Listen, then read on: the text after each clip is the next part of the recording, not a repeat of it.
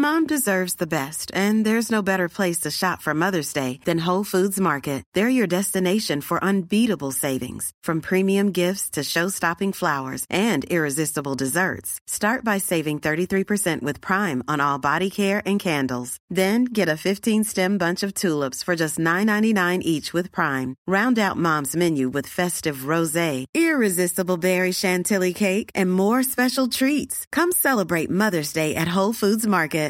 Flexibility is great. That's why there's yoga. Flexibility for your insurance coverage is great too. That's why there's United Healthcare Insurance Plans.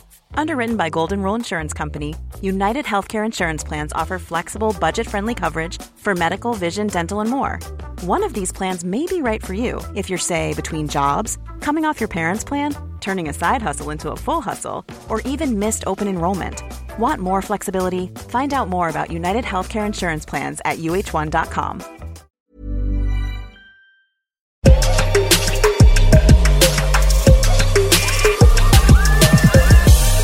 It's another Sunday edition of the Yahoo Sports Hockey Podcast. Justin Cuthbert and Julian McKenzie. And Julian, we always have the Sunday scaries on this show a little bit. It's always a consideration for us as we film it on Sundays.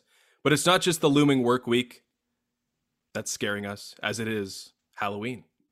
Halloween parties last night, trick-or-treating happening tonight. Are you a big Halloween guy? So, like, as I've gotten older, I like the idea of having some kind of costume. On trick-or-treat, I haven't done trick-or-treating since, like, the 8th grade.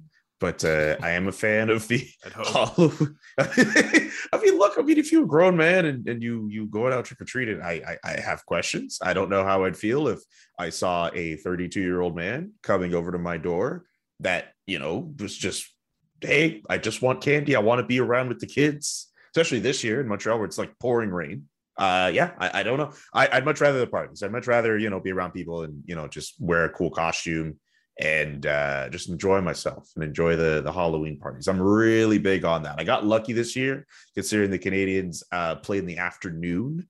And then after that, I could go party with the people, We'll get together, right? Dish a little bit. I mean, we saw dish a little bit. We saw the costume on Twitter, but you gotta someone that needs to live vicariously through you, as I'm at this advanced age where we don't do anything on Halloween. You got to at least tell me what happened last night. All right, cool. So the costume, for people who did not see, I dressed up as Eddie Murphy from the movie Beverly Hills Cop. It's one of my favorite movies of all time. I found the Detroit Lions jacket, I think, on Etsy. I think that's where I found it. It was like a pretty close to what he had on. And I got my sister to take photos of me in the regalia and just try to match up with some of the movie posters from the trilogy series. I know there's going to be a fourth one, but it hasn't come out yet. And then I went to like a get together with a couple friends somewhere downtown. We just, chilled. We're all wearing different costumes. One of my friends actually dressed up as Scarlet Witch from WandaVision, and they got one of their friends to dress up as another character from the series, Agatha, as well. And we were just chilling. It wasn't like a big, like 300 en masse like party. Like, it's you got to behave yourself in COVID times. So we're not talking hundreds of people. It was a nice intimate, chill little get together. Everybody's wearing costumes and enjoying themselves. It's as good as it could get in a pandemic when it comes to Halloween parties. But I'm happy with the costume I had. I think it's the greatest costume I've ever had. I was going to ask about the jacket, because that jacket it looked authentic. It looked real. It didn't look like you slapped some, printed cutout of whatever the logo was, I believe Detroit Lions, onto the back of it. That was a real jacket that you could probably wear, beyond the costume, no? Oh, yeah. Like a couple of friends were just like, yo, you should wear this jacket like all the time. But I'm not going to do that because that would make me look like a Detroit Lions fan. I can't think of any other fortune that's worse, except for being a Jets fan, which I already am. I don't know. But the jacket is very nice. I didn't make it. I found it and I was like, you know what? I'm going to commit to the bit. And I had a lot of fun in that. I even had like this little like ID that has like, because his character's name in the movie is Axel Foley. It has his name, date of birth, has like a fingerprint on the back. Like, yeah, it's as legit as I could have made it. I mean, if the Detroit Lions ever make the Super Bowl, then you have something you can pull out, and you could be, the star of the Super Bowl, a party you attend in like 2045 when the Lions maybe ever make the Super Bowl, which I'm not convinced I will ever see in my lifetime, but we shall see. They might not even win a game this year. Anyway, they might not, which would be, in terms of like things that you can accomplish, like ironically, they accomplished, I think they went 0-16 before. It's like that's the history they're chasing is terrible form, basically being the worst possible team that they could be. The Detroit Lions have that down pat. All right, let's get into it. Tough transition because we're trying to be a little bit more upbeat after what was sort of a difficult week in terms of hockey and hockey reporting.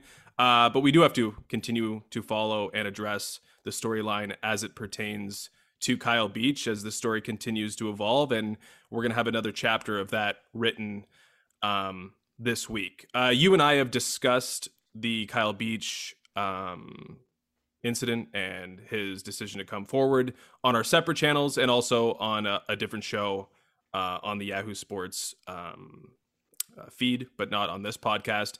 We could go back and have that discussion again, but I think we should look forward because we've both shared our thoughts on different outlets. So I think, what should be top of mind for everyone now is where this story is going. And I think the next place it's going in terms of checkpoints is the NHLPA and Donald Fehr and what his future might look like after the NHLPA has its, I guess it's an executive board meeting. Basically, all the representatives from each team have the option to be a part of a meeting in which they're going to discuss Donald Fehr's future. The players will have the option, if they so choose, to get into a private situation where Donald Fehr is not present. And they could, if they have the numbers, boot him from his position, and the Donald Fehr era may be over. And there are grounds for that being the case. There are grounds for Donald Fehr being dismissed because, as we learned in the Jenner and Block investigation, Donald Fehr was contacted twice about allegations related to Bradley Aldrich. He said to investigators that he couldn't recall either conversation, but that they may have happened, which is a very confusing stance from someone in the position that he is in. So your thoughts on the NHLPA getting together?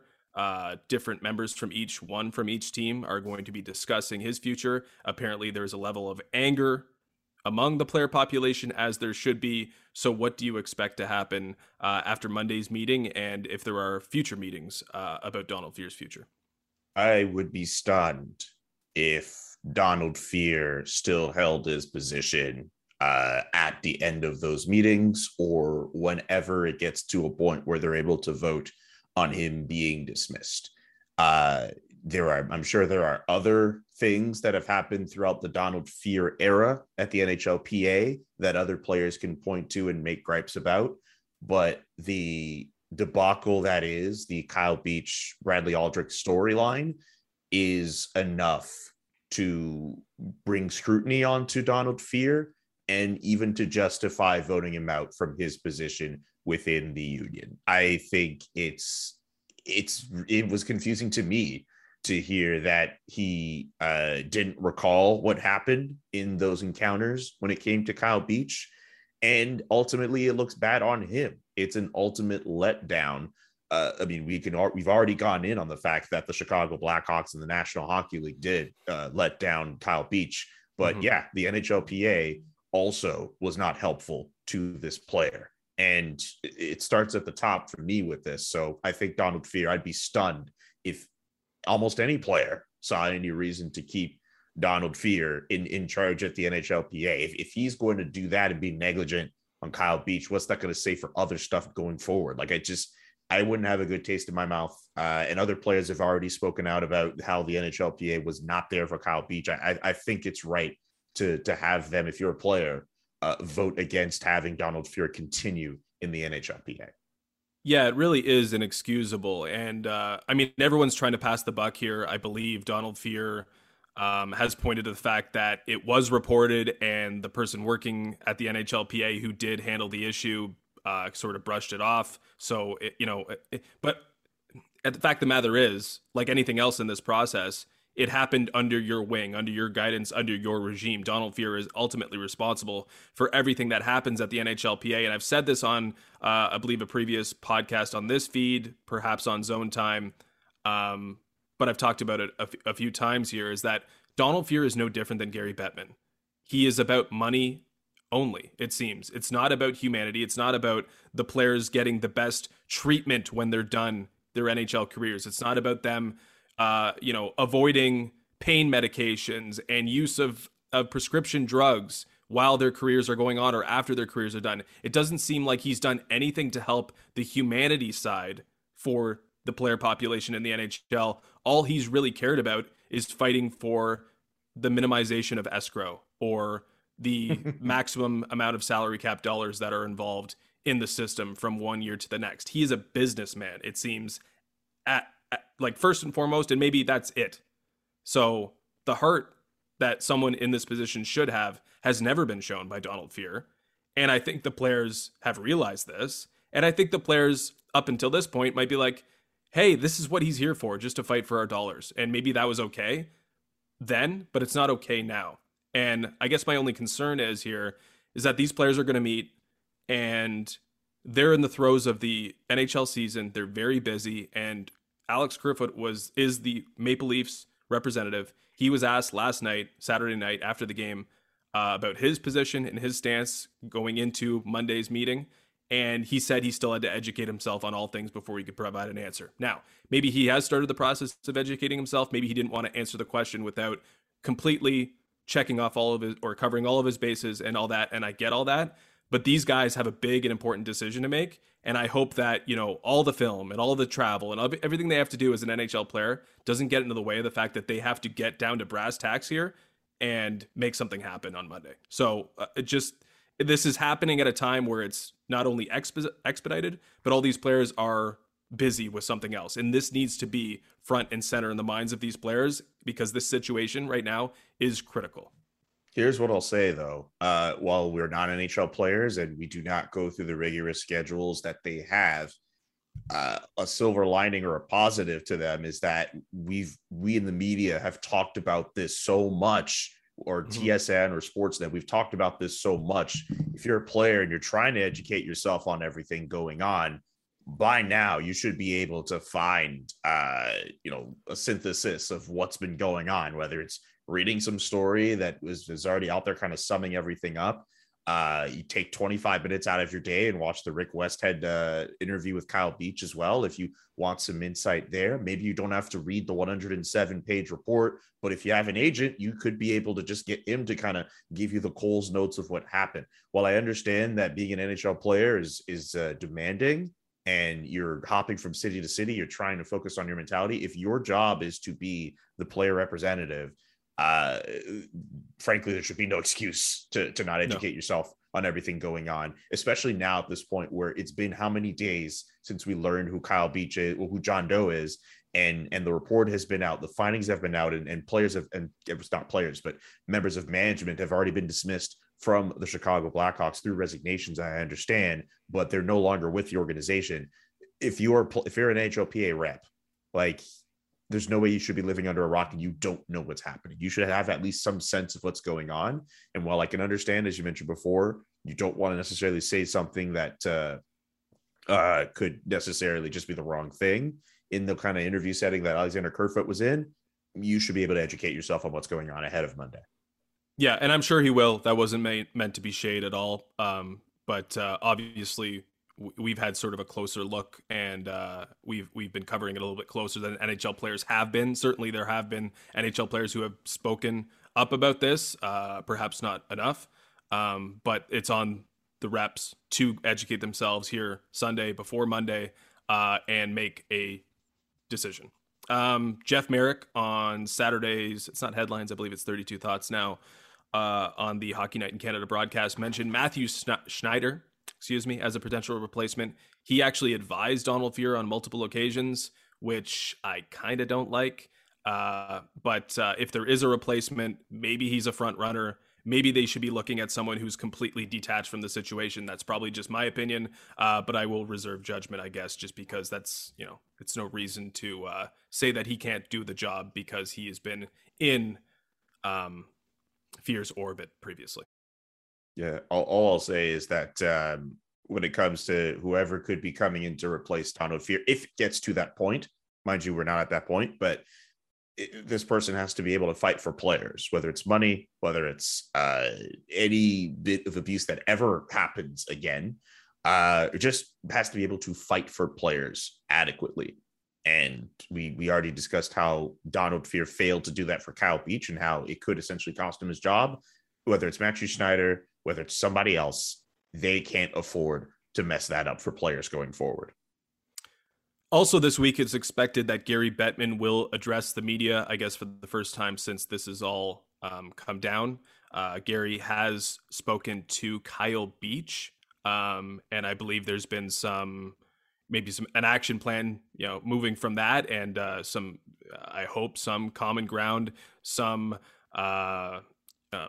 contrition shown to Kyle Beach. I would hope and I would assume. But that's, just the start of it. The NHL still has to do its part here. I mean, so far they sort of distanced themselves or itself from the incident and the investigation. They were barely named in the investigation. I'm sure that's all on purpose. But what strikes me is that the NHL was under the impression that the issue was far less damning when it was initially reported. So they have to react now to what has happened, and I'm interested to see what happens this week. Certainly Gary Bettman will be doing far less smiling during this press conference than he did several months ago when he was first informed. But as much as it's on the players and the Blackhawks and everybody else to do their part, the NHL has to put its stamp on this situation as well here, and do right, obviously, by Kyle Beach. Absolutely, but I'm just as curious as you about this. Like, if they didn't think it was as damning as what's out now, then what did they learn when they heard about it the first time? Because, not to go into the details of what was alleged, but you hear that the first time, you feel sick to your stomach. What did the NHL learn? Yeah, I'm not really sure how they could assume that the issue wasn't as far-reaching as it was when it was initially brought to the fore. I mean, it was an allegation of sexual assault from inside the Chicago Blackhawks organization. Maybe the layers of cover-up, as we did learn, that wasn't what the information they were getting. But in any case, that should have been taken very, very seriously. And throughout this entire week, these last 2 weeks at least, I've been thinking so much about the fact that Gary Bettman could not stop smiling in that press conference. It's actually, in retrospect, pretty sickening, his reaction. And I think for that reason, he's really got to step up and show some heart, I don't even know what he has to show. He's got to step up and do right by this situation, because so far his steps through this process have been pretty ugly. But also, just listening to what Kyle Beach was saying in his interview with Rick Westhead, and the fact that, yes, you might get it. He got apologies from the league and the Chicago Blackhawks, but I came away from that interview thinking, I have no faith that his former team, his former league, or anyone in these high positions are really going to do all that right by him. And I don't think I'm alone in thinking that. So while, it's good on Gary Bettman to have met up with Kyle Beach. I saw the tweets about it and how he told Kyle to call him Gary, and I guess not Mr. Bettman. He tried to come across as more human and more of as someone showing sympathy. I don't necessarily trust that much, and I could be proven wrong. I mean, I thought the investigation findings were not going to be as explosive as what they ended up being. I know that was a slightly different thing, but I could be proven wrong about this. But I'm not inclined to believe that the NHL and the Blackhawks, who are still actively trying to fight this case, that, are going to do right by Kyle Beach. And that's probably one of the worst. That's one of the worst parts of all of this, is that Kyle Beach was so brave to put himself out there and speak his truth and let everyone know what happened. according to his own accounts, which is still very damning. And he could still. When you're ready to pop the question, the last thing you want to do is second guess the ring. At BlueNile.com, you can design a one-of-a-kind ring with the ease and convenience of shopping online. Choose your diamond and setting. When you find the one, you'll get it delivered right to your door. Go to BlueNile.com and use promo code LISTEN to get $50 off your purchase of $500 or more. That's code LISTEN at BlueNile.com for $50 off your purchase. BlueNile.com, code LISTEN. Even when we're on a budget, we still deserve nice things. Quince is a place to scoop up stunning high-end goods for 50 to 80% less than similar brands. They have buttery soft cashmere sweaters starting at $50, luxurious Italian leather bags, and so much more. Plus, Quince only works with factories that use safe, ethical, and responsible manufacturing. Get the high-end goods you'll love without the high price tag with Quince. Go to quince.com/style for free shipping and 365-day returns. He still ends up in a fight where it's weird to say he could lose, but the NHL and the Blackhawks could still kind of connive against him. And it's just, it leaves a kind of weird pit in your stomach, to be honest with you. So yeah, when I see this with the way the NHL is handling this, like if I'm Kyle Beach, I'm not sure how much faith I could have in the system, but I guess I'm not Kyle Beach. So yeah, I mean, the public relations aspect of this, it still hangs over, and the court of law aspect of all this still hangs over the situation. So everyone is still posturing in a way to protect themselves, and that's why I think a lot of that cynicism is there from you and from others, and from me as well. I mean, I think there is reason for cynicism still, because the court of law aspect, the public relations aspect, it all still hovers over this situation. Is still going to court. There's still, attorney that's present for Kyle Beach, and there's still a resolution that has to be met. But where I'm hopeful is the players' role in all this. I mean, I feel like the players have the ability to take a stand, and I think they have at least the knowledge and the wherewithal to make that stand. So while I think the NHL is going to continue to protect the brand here, they can also, show some heart, but the players can really drive change here. And I think that's probably where it's going to happen, because eventually, we still have competing aspects here. And until that's all settled, I mean, that's going to be a consideration. But the players don't have that consideration. So it's time for them to step up, and I think they will do so. Yeah, absolutely. That's it's a more hopeful look than I have. But at this point, like, considering what the last few days have just been, I would be happy to be proven wrong with my cynicism and skepticism on how this will all unfold. Let's hope so. Let's move on. Obviously, always a clumsy transition. But in the last few days, Morgan Rielly made big news with the Toronto Maple Leafs, a bit of a surprise announcement. No one was there to break it. No insider was on the beat here. It was Morgan Rielly shaking hands with Kyle Dubas and a press release from the Toronto Maple Leafs. An 8-year maximum term extension worth $60 million, $7.5 million per year. And as I mentioned, the max term will push him to potentially 17 straight seasons as a member of the Toronto Maple Leafs. He could be the all-time leader in games played by the end of it. He could be the all-time leader among defensemen in points and assists and goals and all that. Perhaps he's got a chance to really drive his name home in terms of legacy with an organization that's been around for 100+ years. Your reaction on Morgan Rielly's extension and what it might mean for the Leafs? I think the Toronto Maple Leafs were in a position where they kind of had no choice but to extend Morgan Rielly. I understand that a lot of people were thinking he might be gone at the end of the year if they're trying to keep him under the cap, and with the way that the salary cap is looking right now, maybe he is the sacrificial lamb. Or hey, maybe if the Toronto Maple Leafs are in a situation where they have to go in a different direction with the way that their core looks, he might have been a piece that they might have been able to flip.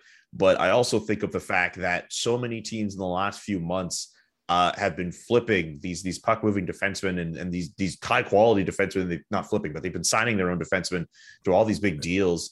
And if they lose Morgan Rielly, who are they going to replace him with? There are not too many other guys out there who I think they would have been able to replace him with. So I think the fact that the Leafs ended up keeping him, it's kind of something they kind of had to do. It's just that the downside of it is that he and Tavares, Matthews, Marner, Nylander account for almost 60% of their salary cap. Yeah. and is essentially going to be those 5 guys going forward with a rotating cast of secondary players and goaltending as well, right? Like goaltending is not part of that 60%. You know, the Toronto Maple Leafs better hope this works. I mean, we've seen it with this core. It didn't necessarily work before, but they're really doubling down on the fact that they're going to make it work with this core. For their sake, it better work, because having 60% of their, having those guys account for 60% of their cap as of next year, it's a bit of a concerning look for me. I just think you don't necessarily want to tie it up in like so few guys. Yeah, I mean, it kind of makes you think that there might be a shoe that has to drop eventually. Now, Morgan Rielly already makes $5 million, so only he's going to be making $2.5 million extra. Phil Kessel's $1.2 million comes off the cap, so this is really just an added $1.3 million. And of course, we believe the salary cap will be up $1.3 million or so in the following years, like 3 years from now. So, I mean, it was definitely a manageable number, and that comes down to the fact that Morgan Rielly was willing to accept a manageable number. I mean, if you're in the NHL nowadays and you're signing big tickets, if you can sign deals that are below market value, it's rarely a bad move, right? It might mean that something else has to happen, but at least you got that player at that number and you continue to make decisions based on that. For that reason alone, I think it's a quality deal for the Leafs, and that's probably the reason he stayed, is he's willing to make those concessions, while Zach Hyman was like, hey, I need this and this, and if you're not going to give it to me, then I'm going to have to go. Rielly, it seems, he wanted this and this. He wanted the security. He wanted maybe $60 million total. They were able to make that happen at $7.5 million. And that's really the difference in sticking around in the organization. Now, Mark Masters shared a video, I believe it was, of the Leafs all celebrating the Rielly deal, because it was news to us. It was also news to the team. But I kept thinking to myself during that, there's got to be a couple players in that pile that are like, what does this mean for my future? Because they all understand what it means. That another $7.5 million is committed for 8 years. It's going to require change. As you mentioned, $60 million or 60%. I think it's about 75% with their top 8 earners. And that doesn't include Jack Campbell. That includes Peter Mrazek, who's supposed to be their backup. So yes, there are going to be changes. There's going to be another shoe to drop because of this. But again, looking in the immediate term, yes, there might have to be something. Maybe you lose Alex Kerfoot. Maybe you take a step back next year. But as you continue to try and piece this together in the years down the road, I think that's a valuable puzzle piece that Morgan Rielly accepted $7.5 million. So it's hard to really quibble with it, even though you just understand that the Maple Leafs are in the situation that they're in. Exactly. But again, it has to work, because we've seen over the last few years, especially when it comes to the first round, the core can only go so far, and we've already laid out the fact that this year is a big make or break year for them. Or I mean, while CJ would say that internally it might not be the case. So CJ being Chris Johnston on a previous episode of that show, but I think when it comes to fans and the way that their apathy has kind of grown, it kind of has to be. They have to win a round at least this year, and if it doesn't work out with that, looking at next year, seeing that all those guys cost as much as they do, it is not going to be easy. And the Leafs are going to have to make some kind of move to kind of just adjust and go for the future here. But you're right. I think Morgan Rielly kind of has to stay within the fold. I don't think there were going to be too many other options for the Leafs to kind of replace him if they opted to let him go. So why not just keep him at a decent rate going forward for the next few years? It may not be make or break, but the truth of the matter is that they've missed their best opportunity to win. Morgan Rielly is now a $7.5 million player. He is this year and previous years a $5 million player. And all these players that were so crucial have either left or make more money, making it a little bit more difficult to build a winner. I don't know if it's all going to come apart if they don't win a round. It's very possible they beat a Tampa Bay Lightning team in the first round and they're just outclassed, and it is what it is. But we're at the situation now where it's only going to get more difficult. And some players like Jake Muzzin, who looks ancient out there right now, is still going to be earning $5+ million and not being as good as he was last year. The same thing could be said about Morgan Rielly, who might be past his prime years as well. I mean, I think he's going to age relatively gracefully. I think he's still going to be a good player, but his value will always be tied to the $5 million he was earning rather than the $7.5 million he was earning. So it's going to mean that, every contract that Kyle Dubas signs, it just means more work that he has to get done from a penny pinching standpoint. That's just how it is in Leafland. Yeah, and he has to hope that salary cap over the next few years is going to help him out a little bit too, because we still live in a flat salary cap world for the foreseeable future. Okay, let's get to the Calgary Flames, who are off to the hottest start, I think, in their franchise history, at least their best October. They've got 6 straight wins and 2 shutout wins in a row. They're 6-1-1 and atop the Pacific Division. They've only played 2 home games. They've been on the road for most of the season. To me, it's been Los Angeles Kings-esque, and there's obviously a connection there with Daryl Sutter. This is a team that had to build its team around the personality of its coach. Most teams go the other way, right? Most teams, okay, what do we have in terms of talent? Let's try to embrace that. With Daryl Sutter, it's like, hey, this is how we play in a Daryl Sutter regime. And we saw that there was a bit of a disconnect last year with that when he came in and Calgary just played terrible hockey. But it seems with a couple changes, Blake Coleman, some bigger, tougher defensemen, that they can play that Daryl Sutter mold, which is downhill hockey, forechecking, and playing primarily with the lead. This is a team that has had the lead, I think, more than every other team except Washington, Carolina, and Florida, which have probably been the top performing teams in the entire NHL right now. But the key is with a Daryl Sutter team that while they're leading most of the time, they're not giving in to score effects. They just keep playing heavy on the forecheck, and they continue to put up shots and shot attempts. Calgary looks really good to start. What are you seeing from out west? Yeah, like they look good. And one other aspect that's been really good, I was reading about this from Haley Salvian earlier this week. Their penalty killing has been very good as well. Mm-hmm. So they have guys who are able to commit defensively and ensure that they don't get scored on the power play. I think that's really good for them. Another thing that's really interesting, we think of Daryl Sutter as this like grinding hockey side, like defensive and all that. They have at least 2 guys who have 7 goals already to this point in the season. Like that's pretty crazy to see. Like Elias Lindholm is off to a really great start this year. So it's not even like they're not getting any goal scoring either. Like they're starting off really well. And I'm pretty surprised at that. I don't remember if I had Calgary as a playoff team in that division. Like I thought Vegas would be running away with it here. I've looked at so many other teams.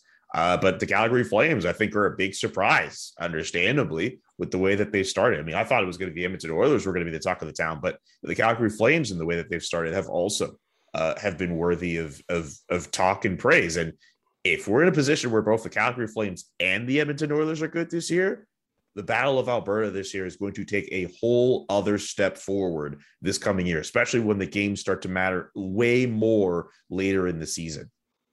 Yeah, I mean, the biggest test to a Daryl Sutter system would be that high-powered offense in Edmonton, and they're off to a tremendous start, too. I mean, I think the only reason Calgary's ahead is that they've played 1 extra game and have that 1 extra overtime loss. So, you know, if Alberta's strong, I mean, at least us north of the border, we know we're going to get some entertaining games down the stretch, and I think we're going to be circling the next one here on the calendar. You mentioned the penalty kill.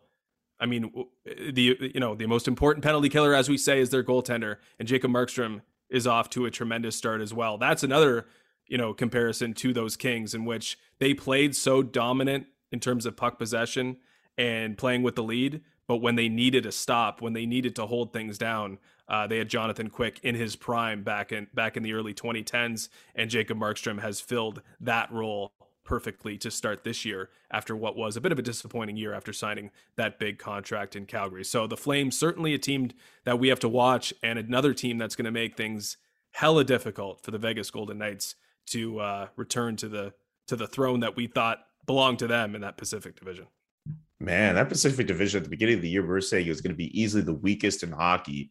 And to this point, I mean, we see the Vegas Golden Knights down in the bottom and they're trying to find their way back up, but I did not expect it to look I did not expect it to look the way it does right now. And the Calgary Flames are a big reason why it's kind of muddied a little bit. I did not think they would be a playoff team. Then again, it's still really early in the year, but good on them for the start that they've had. And the San Jose Sharks are playing very well as well. They lost about 7 or 8 regulars, still beat the Winnipeg Jets in overtime on Saturday night to improve their record to 5-3. And I believe they're 3rd in the Pacific as we speak. Now it is Halloween, so let's try to loosely base a segment on that. I want to know. You got Julian, costumes, right? It's about costumes and being disguised and all that. Disguise? Wait, you got a disguise back there? I got a mask. If Oh, that you got a helps. luchador mask. I got a luchador mask. I don't know. I mean, it if you want to helps. wear it for this segment, I'm not going to stop you. I don't know. Let's try to make things a little bit lighter. I don't know. Let's try this let's out. see. Let's try this out. Okay. This could go. Let's go really badly. This could go really great. But why not? I wish I could pull podcast. a Mexican wrestler from my knowledge base, but I just can't. So you're going to have to take this for me. But I will pose the question as you're wearing the luchador mask. Who in the NHL has the best costume or disguise right now? We've seen Buffalo and San Jose off to surprise starts. We've seen Carolina and Florida off to dominant starts. Are they really that good? And then we have Colorado and Vegas struggling. Like who's wearing a different costume right now? Who's wearing a different mask?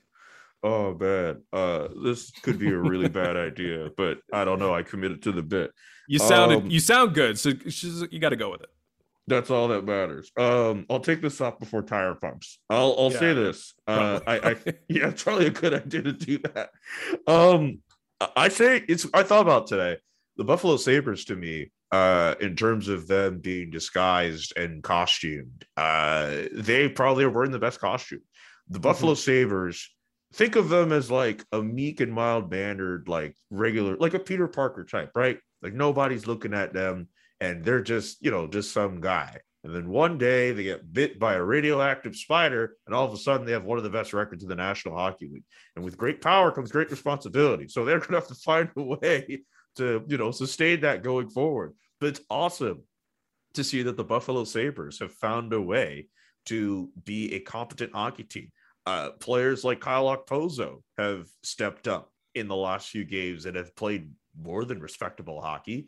And it's very early, but Don Granato is probably the leading front runner for the Jack Adams Trophy. He's found a way to motivate his guys to be in a position where they could actually win some hockey games and step up against quality opposition. This is a team that's beaten the Tampa Bay Lightning. And say what you want about the Tampa Bay Lightning, they're still the Tampa Bay Lightning. They're still the reigning Cup champions. Like this Buffalo Sabres can say they have that notch on their belt to this point this year. I think they're wearing the best costume of anyone because the costume that they have has given them the superpowers to be a decent team in the National Hockey League and not be this basement dweller that everybody thought they would be. I'll take this mask off because it's very clear you're not taking this. You laughed a little bit. This is kind of uncomfortable.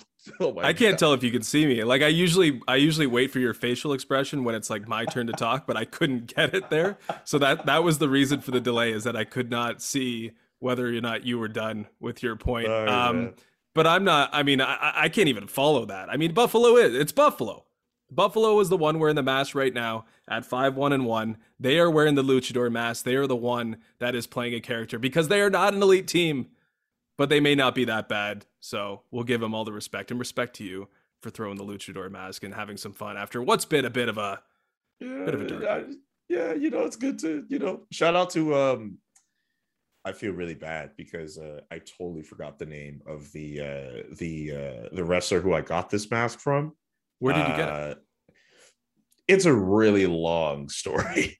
Okay. But one of my good buddies is a wrestler in Montreal, part of the International Wrestling Syndicate. They do a lot of wrestling events out in Montreal. So yeah, I was able to get a mask from them. But the story of how I got that mask, I might not bring that up on the Yahoo Sports Hockey podcast. That's a long story. Okay. That's a story over my choice, PBRs, right?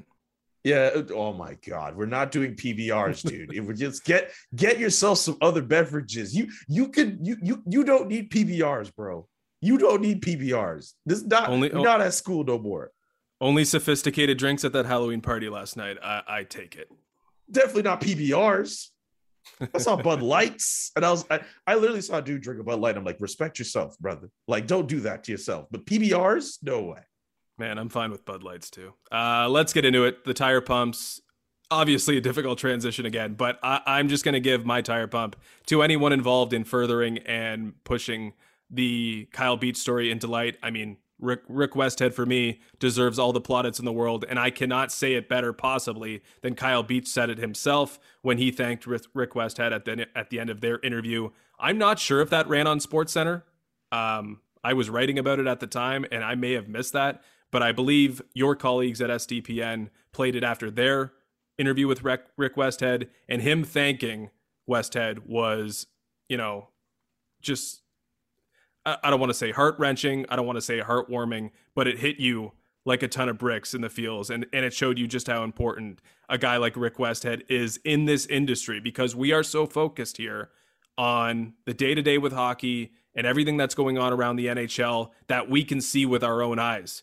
But what's happening behind the scenes needs to be covered too. And the fact that Rick Westhead is a full-time hockey investigative reporter for an outlet like TSN is so important. So I'm going to give my tire pump to Westhead, TSN, Beach, everyone involved. I'm sure you're going to echo that statement or that sentiment. But who else are we giving it to this week? There is someone else who actually is deserving of a tire pump. And Rick Westhead mentioned it in his interview on the Steve Dangle podcast. The 17-year-old, the high schooler who was unfortunately abused under the hands of Aldrich as well. Kyle Beach himself, during the interview with Rick, when he apologized, it was to him. And he also said thank you, because if it wasn't for that story, he might not have mentioned his own story to everyone else. And Rick mentioned that the high schooler was, as far as we know, we do not know their name. He's been in contact with their family, and he's not going through the best of time, understandably.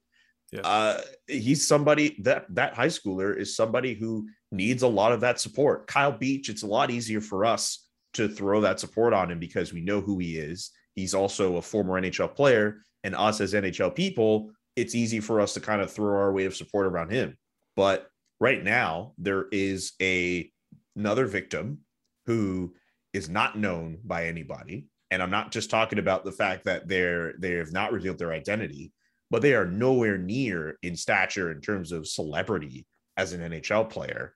Yeah. And their whole life and their whole family life has changed forever. And they have not received any of the support that Kyle Beach has had. And that's not an indictment on everybody else. As I explained before, with the way things unfolded, it's natural that we threw all of our support at him. But Rick Westhead made a very good point that we also need to find a way to uplift this other victim as well, because both of them, Kyle Beach and the high schooler, went through an unspeakable and just disgusting acts at the hands of a terrible person. Yeah. And I pray it doesn't happen in those circles or to anyone ever again. And it's just important that we support that high schooler in Michigan as well.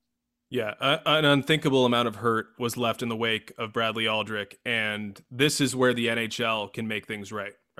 This is where, hey, maybe they were completely separate from all this. Maybe they had no role, nothing nefarious. Maybe they should have been more in touch with what was going on, but perhaps they weren't. But this is when you can step in and you can take care of families and people who are affected by someone who worked at your company and committed and used the power and leverage from working at your company to do these heinous things. So that's where the NHL can step in. And hopefully, as we mentioned with my tire pump, those like Westhead and Strang and Pope can continue, and more. Everybody. Honestly, we talked about everybody being involved here, and everyone's going to be involved moving forward here, but holding their feet to the fire, the NHL's feet to the fire, and making sure the people that have been hurt are given the resources that they need. This is where the NHL can make its first steps and inroads into finding a solution here. Absolutely. I should mention, I think the abuse happened while they were a high schooler. I don't think they're a high schooler anymore, but they have been characterized as that. But in any case, I think my tire pump is going towards them. A deserved tire pump. Julian, let's wrap it up there. I will see you on Zone Time this week, and I will see you at the Yahoo Sports Hockey Podcast next week. It was good chatting as always, man. Yeah, man. Good to see you. Good to talk to you. And peace.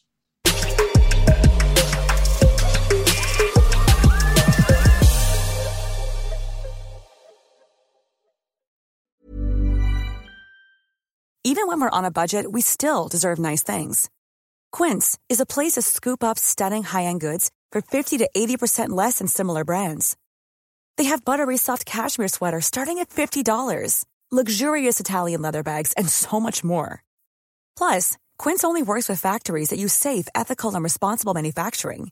Get the high-end goods you'll love without the high price tag with Quince. Go to quince.com/style for free shipping and 365-day returns.